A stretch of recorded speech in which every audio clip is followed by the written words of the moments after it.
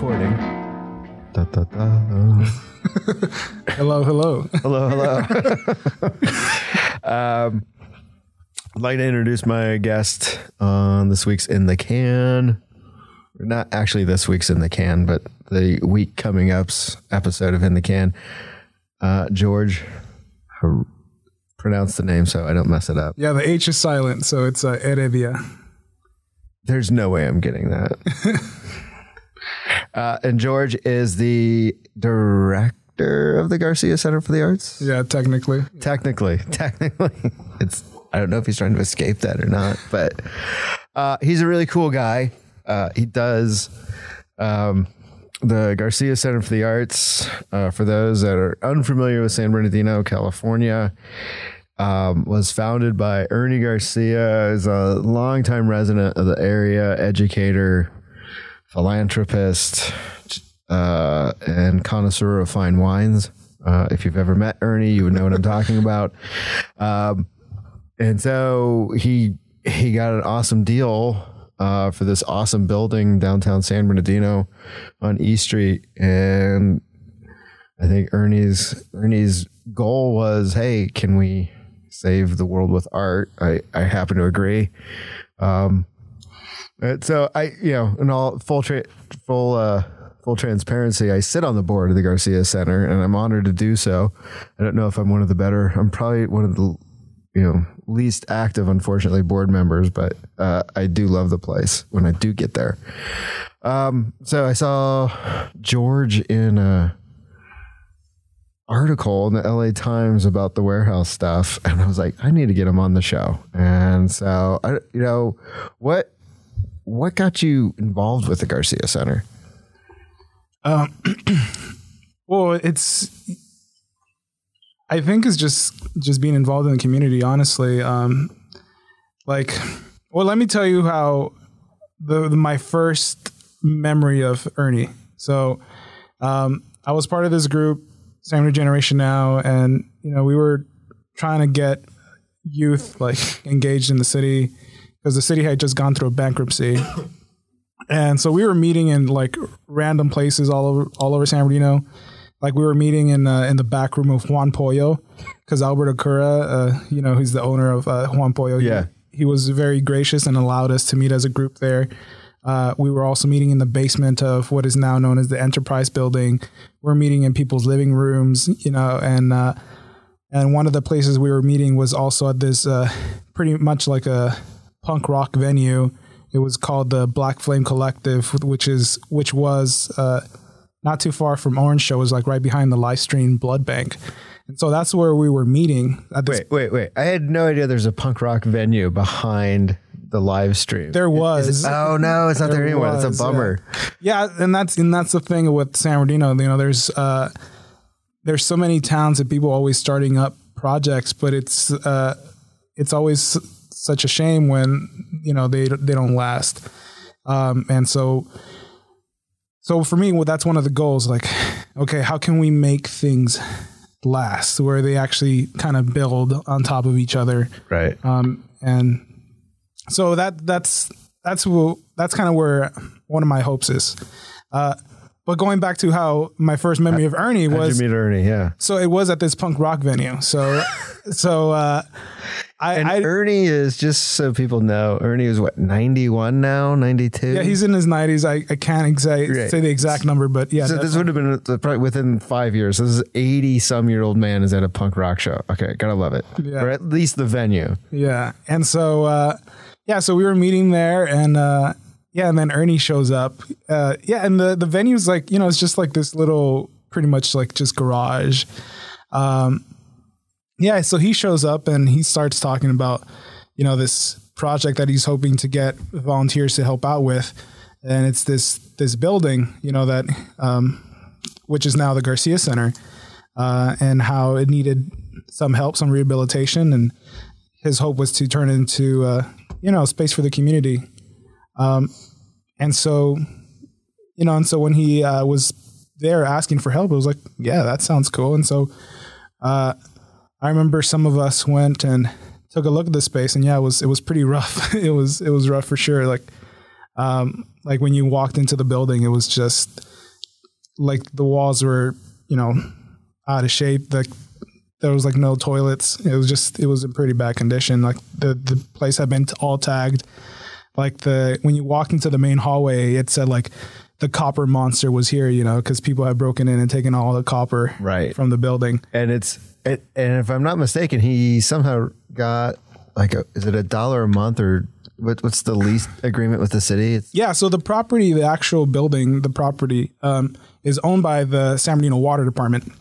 And they're not in the business of maintaining these old buildings. So they were, as far as I know, they were actually considering tearing the building down before Ernie, made the proposal and suggested, hey, don't tear the building down. Let us, the nonprofit organization, take it over, rehabilitate it, do what is needed to take care of it. And they took him up on the offer, and they gave him a pretty amazing deal of 99 years at $1 a year.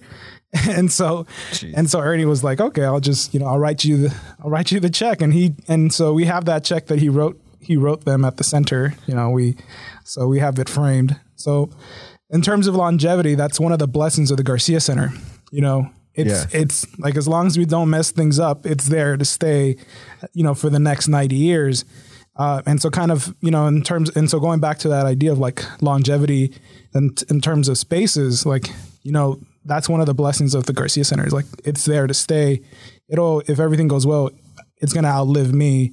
Yeah. And it's, cause 90 years but it might not outlive Ernie, cause he seems to not slow down. So I don't know. Yeah. He's, I don't know what fountain of youth he's, taking a drink from. Right. Him and Keith Richards. So there's one of the things that you and I have talked about quite a bit too, is just, how to revive this city. If you go through its history, it benefited a lot from kind of being an hour or so outside of LA. You got a lot of, some moneyed interest in there. And you can see it's eerie at times, especially on East Street. You can see or Baseline, even when you drive on some of the streets here, you can see ghosts of what was. So I always look at the Garcia Center as just this model of like, hey, look, here's this empty space, and it's a great building. It's a fantastic building that they've done so much. Not me, I haven't done anything, but they've done so much to clean it up. And so I saw George, like I said in this article feature, there's a little video at LA Times about the warehouse stuff that's been happening. Not just, it was focused on Fontana, but it certainly bled into San Bernardino. So what would you like to see the city leaders do?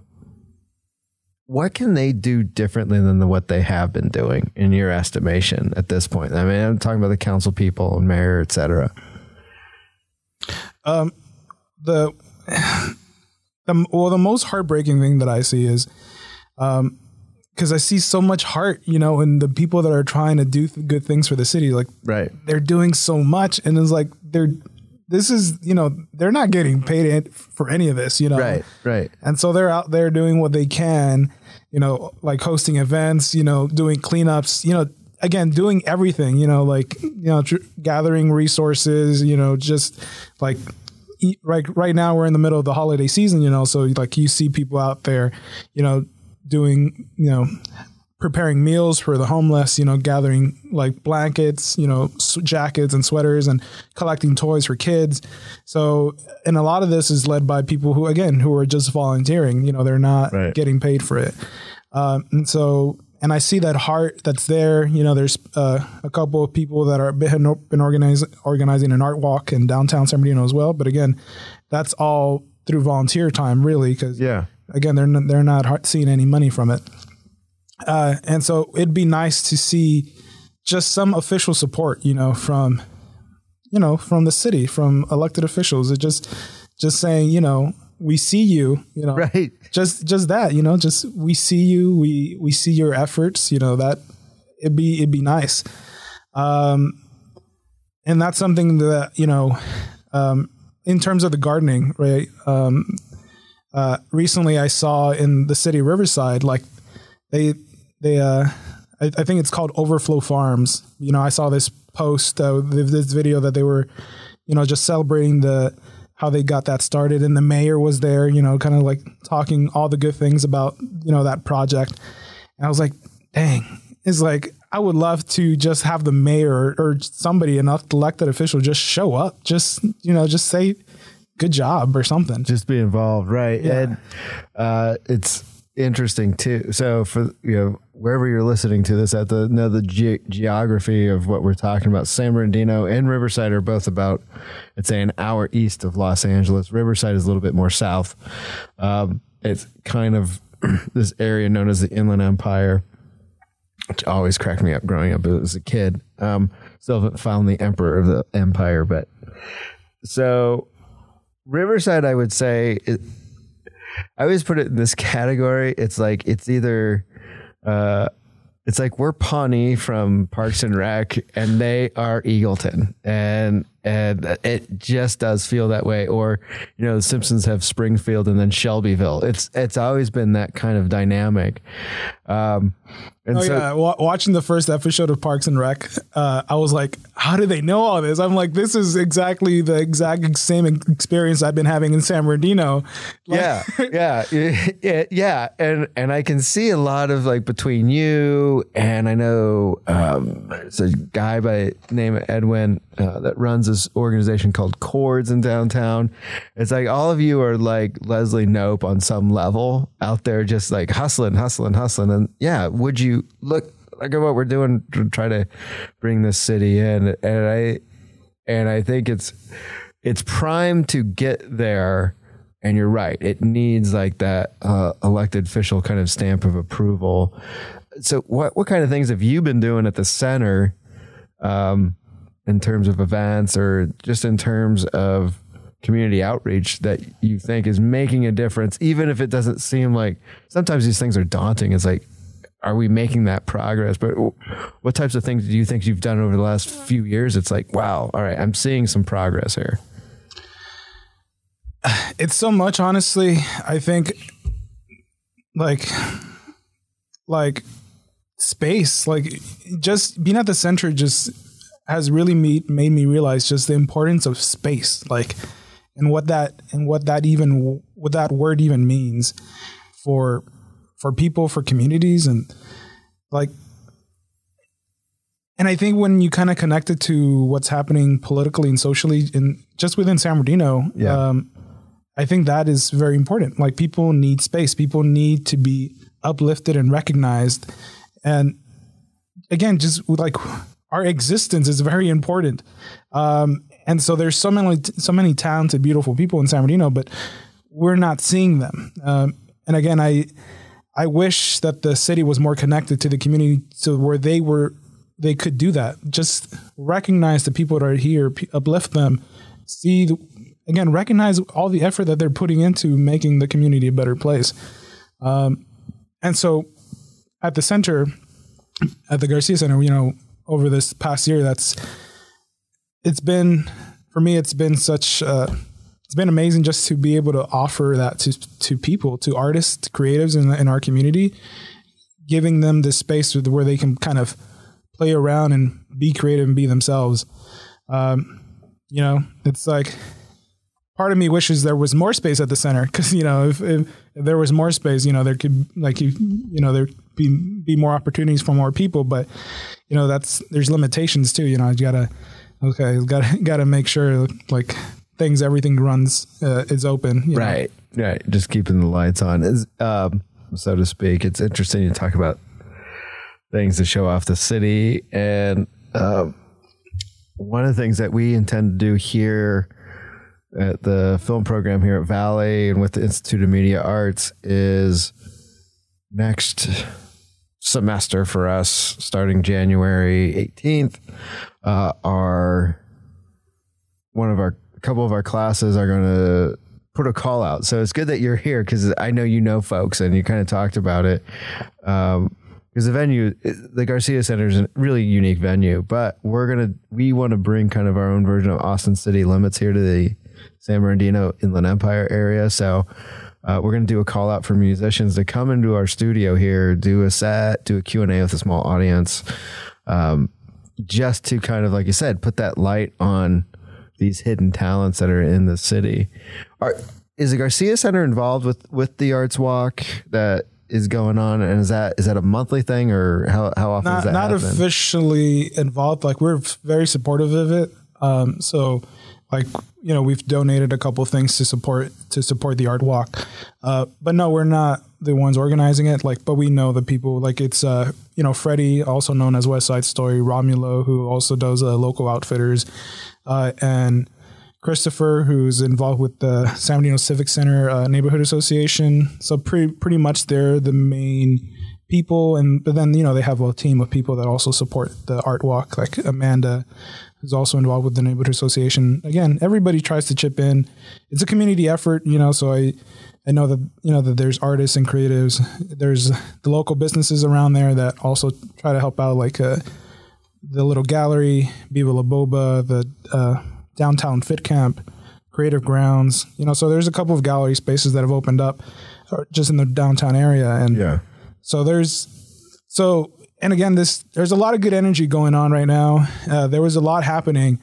But then the pandemic kind of got in the way, you know, it's kind of like, as it did for many things. Yeah, but you're right. Yeah. So there was a lot of momentum going, and so it's good to see that the pandemic hasn't put that to a stop. So I see it kind of continuing. You know, I see that momentum still continuing despite the pandemic. Yeah, and you know, I'm always looking at what are opportunities, and I think one of them too is actually, which isn't getting enough talk, I think, and it should, is the new downtown transportation hub. Because if the city was smarter, I'm not saying they're not smart, but if they were on it more, I think you could really utilize that to connect kind of that East Street corridor from Orange Show to the Garcia Center, you know, and have advertisements up around that spot, that transportation hub, which is right downtown. Hey, here's places to go once you get here. Because I think too often people are like, I'm just going through here to get somewhere. And San Bernardino's just got this really interesting history of, I always compare it to, you know, over the last election, we heard a lot about the industrial Midwest, and I'm like, San Bernardino is the industrial Midwest of Southern California. I mean, it literally, I grew up in Indiana, so it's very similar to some of these smaller cities and towns that I grew up around. Like, when auto industries left Michigan and other places around there, it wiped towns out. It just was empty. And so, but then you see a lot of those coming back. And so I think there's an opportunity there, and you hit the nail on the head with leadership there. What do you think is like, we hear the hubbub around the warehousing, especially in this area, but what is it that you think is really about the warehousing that really gets in the way of the kind of growth and the kind of development that we want to see in a city? Like, I don't know. It's, you know, it's really, you could have a whole debate around this, you know, because because again, the problem with the warehouses, it's not just in San Bernardino, it's the whole region, honestly. So It's like all the cities surrounding this area, you know, San Bernardino, Rialto, Fontana, Moreno Valley, you know, like, again, the whole region. I think Riverside is also dealing with, you know, warehouse. So the whole region is dealing with these warehouses. They put a stop on it. They did some sort of moratorium on them in the city itself. But then you're right, like Moreno Valley, surrounding cities to that, Paris, et cetera. Yeah. So it's a whole issue. But it's don't quote me on this, but I believe his name is John Husing, he was pretty much the person where, you know, these, you know, you have these business leaders, you know, and they all met and was like, you know, what's the best thing that we can do with all the land that we have? And, you know, and that's the proposal. Like, hey, we're smacking my head, you know, sell off all this land to developers of warehouses. And that was their proposal for the best thing, the best option on how to develop the region economically. And so it's kind of sad, because, recently, like, you have the mayor of Fontana, Aquanetta Warren, they recently had a state of the city over there, I think, and then they have like this video of her talking, and she was just like, she wants to like change the narrative around warehousing. She's like, she wants to call them job centers. I'm like, and I've gone to like these meetings too, and you have like some unions that are out there too, and they're talking about how it's like the warehouses are so important for them because, they that's how they make their living, but it's like, but these are unions that are pretty much like building unions, right? Like, so like, sure. Like you could definitely use more construction jobs here and, in the region, definitely. Right. But do they need to be warehouse construction jobs? Right. Like, they don't need to be warehouse construction jobs because, I'm totally for developing this region economically, but, do it smartly. Yeah. Right. Because when they're talking, when you have this narrative of like Aquanetta Warren saying we have to change the narrative to job centers, it's like, what kind of jobs are these providing? They're not quality jobs. And, and I can speak from experience. I was working at Amazon. I was actually working at Amazon. There was San Bernardino. I probably shouldn't even mention it because, just the negative reputation of San Bernardino's, it's, I don't want to build on it, but I was working at Amazon during the shooting, in 2015.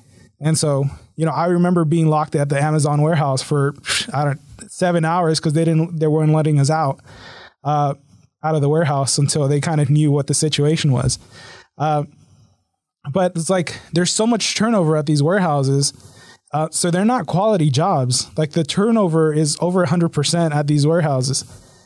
So nobody lasts, more than 2 years at these warehouses. Right. And it always strikes me, I'm just looking up some stats here, on San Francisco, for example, the Bay Area. And the reason I bring that up is, again, you're right. We have all this space in the area, relatively cheap to San Francisco and LA. And we have again, people can correct me. We can have a fact checker on this later, like the Dax Shepard show. But there's one major tech company, for example, in this region, and that's Esri in Redlands. Why is there not more? I mean, this is what's also boggled my mind. We have, let's say, 4 universities that serve the area, 4 major universities: UC Riverside, Cal State San Bernardino, University of Redlands, and Loma Linda University. Loma Linda is medical.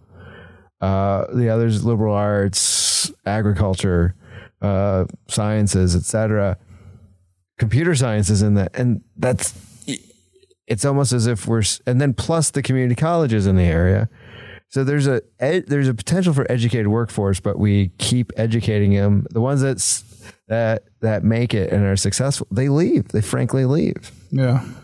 And I'm sure you're seeing that too. And well, a couple of years ago, when I first got started to get involved with the community, I remember seeing that Cal State San Bernardino was the #1 employer in the city of San Bernardino. But now that's changed. Now that's Amazon. Now Amazon is the #1 employer in San Bernardino. And so for the longest time, I was like thinking, it's like, it would be awesome to make San Bernardino pretty much like a college town, but Cal State San Bernardino has this reputation of being a commuter school. So, students just kind of drive in and then drive out. And honestly, like, my thinking is almost like there's so much space here in the region that it's almost like a blessing and a curse, It's like so much space, you don't even know what to do with it. Yeah. It's like, but really, it's like, if you want to really consolidate kind of what you have, you don't want to be too spread out, because if you're too spread out, then you don't have the means to maintain it all. Because even just looking at older pictures of San Bernardino too, like, everything was just more close knit. Everything was just more compact, Yeah. And so even even talking about transportation, like I was seeing pictures of like just like so many bicycles, like people will bicycle everywhere around here. There's pictures of San Bernardino where there's just like 20 bicycles out in front of the stores.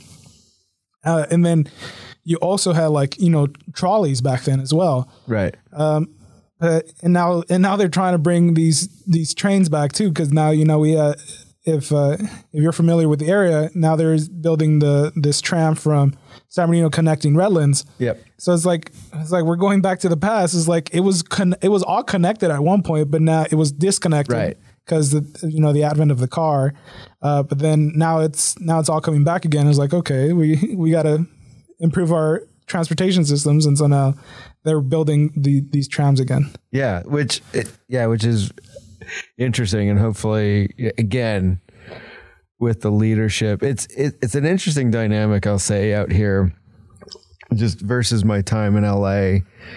And you can say what you will for the leaders in LA at times. No one's perfect, but I will say this is they don't lead. I always get the sense of political leaders here in the Inland Empire. They lead from behind. They really do not want to cause any sort of disturbance. And they're looking for the easy path to it. Because Redlands went through the same thing with warehousing. And, it's easy tax revenue. And that's what they're kind of banking on. And then it's not consistent. So what are some of the things from your standpoint, someone running an art center, what are some of the successes you've seen, people going through your art center? How have you seen some positive growth that I think other people could hear after today when this pod drops as examples moving forward? Well, I think the best thing is, you just build that network, and I think that's the most amazing thing that I've been able to experience at the center is building that network of people, friends that and that you can work with and collaborate with. And then they get a chance to meet other creatives and other artists that they can work with as well. And that's something that I've seen pretty much happen at the center very organically, honestly. And something that Ernie was able to accomplish at the center before I stepped into the position was getting key organizations in there. Like Arts Connection has an office at the Garcia Center. The San Bernardino Symphony has an office there. Inlandia has an office there as well. And so getting some of these groups, arts groups, into that space to share that space and essentially creating a hub for the arts in San Bernardino. So that was an amazing start. And so for me, I hope to kind of continue that. And I think that's something that the city could also do, just in terms, like you just want to be able to work with people.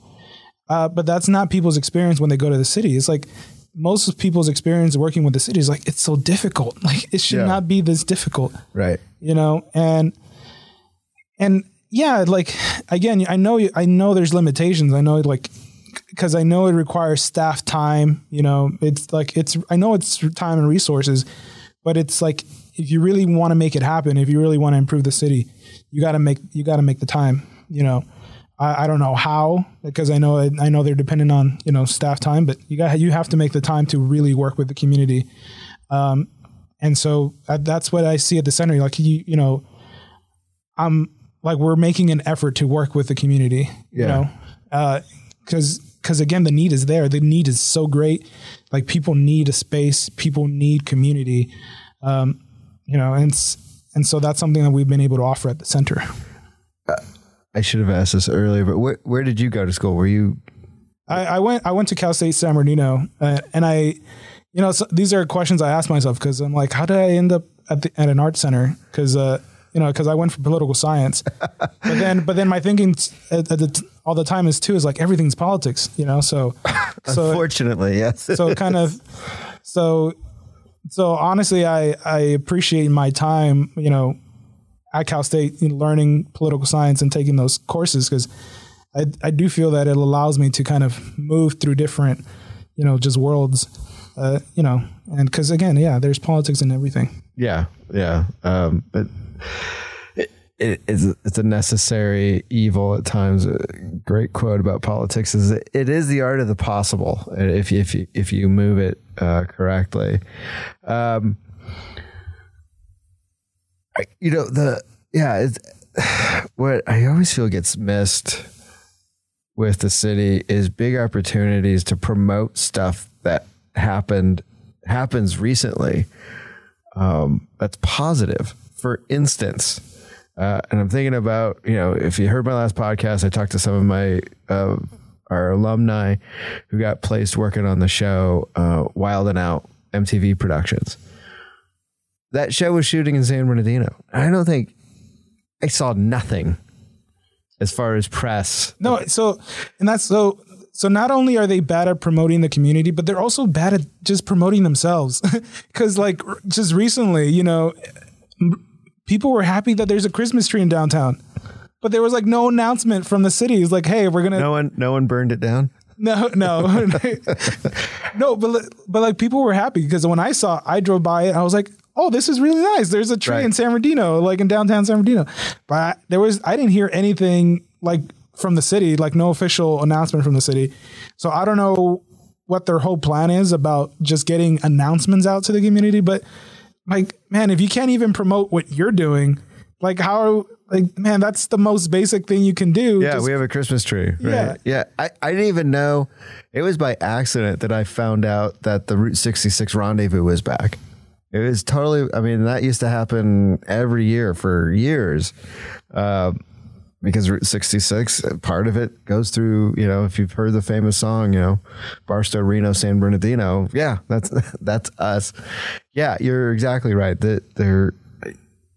You don't know what it. But but for me, a solution is you need to hire locally. Because nobody is going to really put that heart in and that passion into that work of promotion unless they know the city, they know the community. Right. Because they're more invested than just whatever you're going to pay them to do the job. They're invested because their heart is in it. It's their home. And so that's kind of something that I hope to really promote is for just local artists and creatives to build your company, and so when the city puts out RFPs, because they don't do their own promotion. The city doesn't do its own promotion. So a lot of the time they hire outside contractors, to do this work. But again, they're not why would you hire outside? You got to build the talent that's here. Right. Hire somebody that lives here in the city. They know the community. They kind of are connected already with all the different groups, all the different people that are trying to do something positive for the city. Work with them. You got to connect with them because nobody's going to do a good a job as they are. Well, and you mentioned Cal State San Bernardino and then certainly Valley College. Between the two colleges, there's enough talented people that are coming out of here. And Cal State, which we feed into, has an amazing marketing program. I know some of the people that teach that program. It's they're right. The talent, like you said, is right here.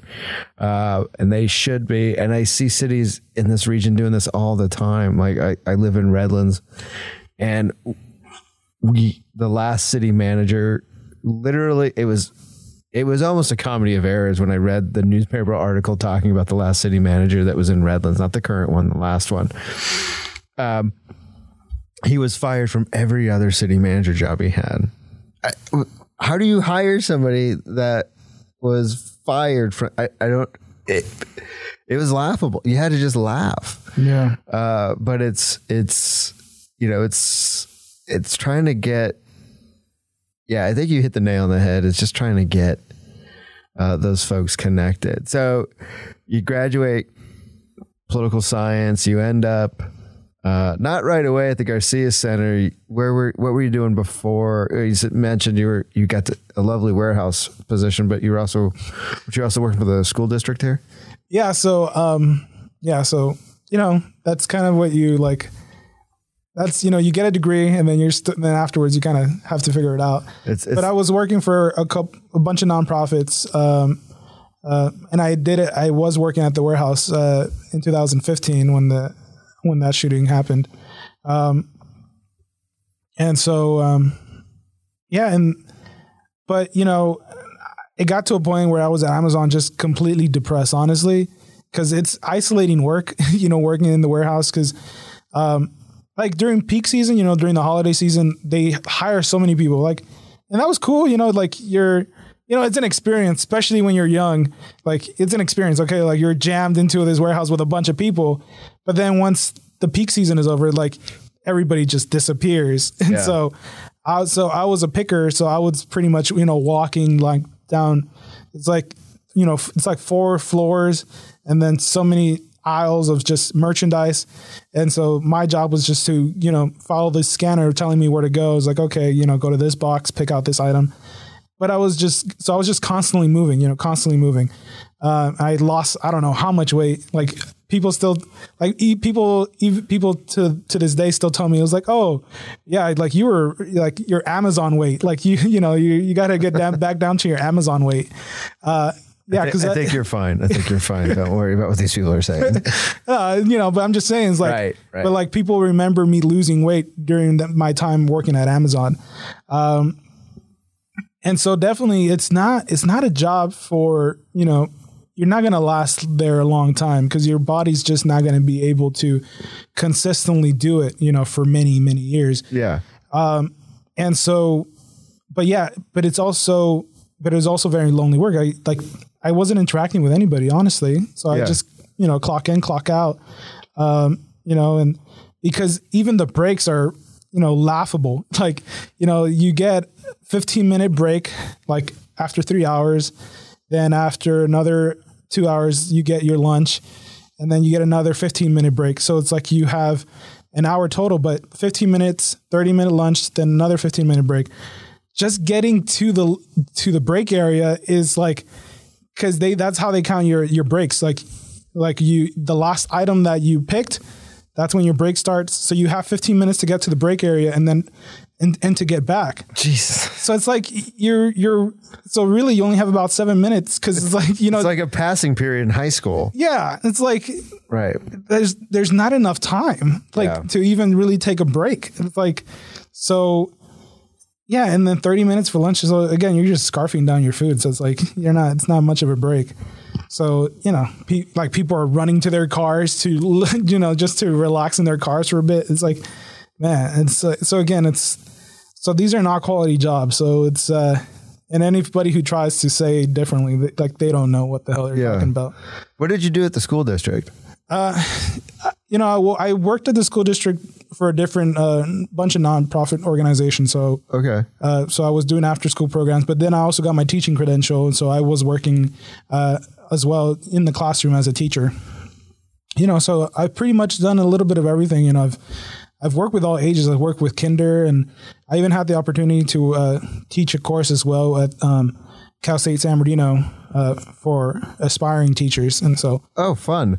Yeah. So that was nice. Honestly, you know, my plan with that was I didn't know what the hell I was going to talk to them about. So again, the best thing that I could do is just connect people. Yeah. So during my time, you know, teaching that course at Cal State, I just brought in people. So I had the school board member, Abigail Medina, come in and talk to the students.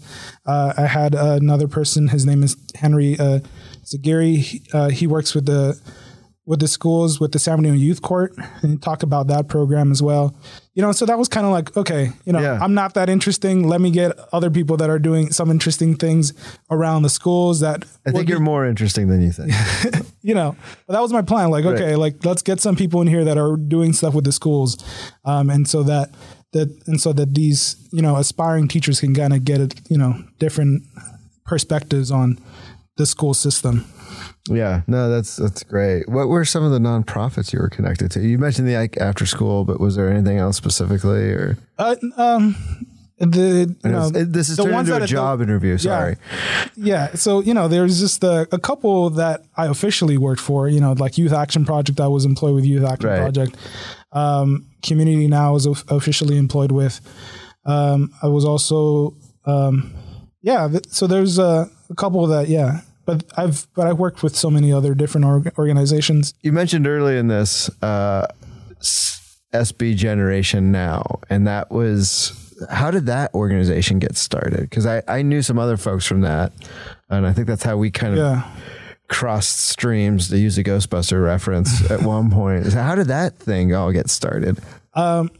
Well, the way I got involved with it was through Facebook. You know, I saw this picture of a mural that had been created. That was before it was Meta. Yeah. So, you know, it's, and the mural's still there. Honestly, it's right here on 2nd Street, not too far from the 215 freeway. I don't know if people know this area. Where Superior Market is, where the Santa Fe Union train station is. There's a mural just on a residence right there. It just says Dream. And so I saw that mural on Facebook, you know, and they had posted about it, you know, saying, hey, you know, we're trying to do this in San Bernardino, trying to bring some positivity. And so I messaged them, you know, I was like, hey, I like what you guys are doing. Like, I would like to get involved. And so they invited me out, and, you know, I went to somebody's living room, you know, just like, hey, it's like, and so I just really loved the energy of the people that I met there, and kind of stuck around. And then, and I learned so much, honestly, through being part of the group. You know, I didn't even know that we had an arrowhead here on the hills in San Bernardino. And so that's how disconnected I was with the city. I had never noticed that there was an arrowhead here on the hills, because I grew up in LA. So I moved out here when I was 15 with my family. What? That's different. What part of LA did you grow up in? All over, honestly. I was born in downtown at the Women's Hospital. But you know, my family is from El Salvador. And so, like, going to LA now is very interesting, because it's like you're almost part of history, because the neighborhood that I grew up in, now there's like official signage, like designating that community as like, pretty much like Little El Salvador. Right. Because over, you know, El Salvador had a civil war in the 80s. And so we had a lot of people coming, and my family was part of that group. And so I don't even know how that stuff happens, but you know, a predominantly Salvadorian community developed in that area. And so that's where I grew up pretty much, that's like Hoover and like Arlington. Yeah. That's kind of like the area that I grew up in. But then from there, we moved all over the place. Like we lived in like in Panorama City in the valley. In the valley. Yeah. And so pretty much in like the Koreatown area, right? Kind of like MacArthur Park, all around there. So then you get here at 15. You must have went to high school here. Yeah, so I finished my high school out here, yeah. Yeah, and then did you go right to Cal State, or did you? No, I went to Valley College first, so I'm back at Valley. You're a great alumni. Yeah. Well, I think we barely touched the surface today. We'll have to do like a part 2 at some point. But yeah, I just wanted to get your. I saw you in that article, and I was like, oh my, I know him. I just feel so excited when I see somebody that I know on stuff, and just to get your insights and what's happening, what can happen here. So you're a wonderful person. Thanks for coming by. Well, thanks for inviting me. Well, like I said, we'll have to do a part 2. I think maybe what we'll do is we'll get a few more people over there from the center and just have a round table. Yeah, that'd be nice. Yeah, and just kind of hash this stuff out. So anyway, this is going to be our holiday episode leading into the break. So thanks, George, for ending us out for the year. Appreciate you, and we'll see you out there. Yeah, thanks. Good. Bye-bye.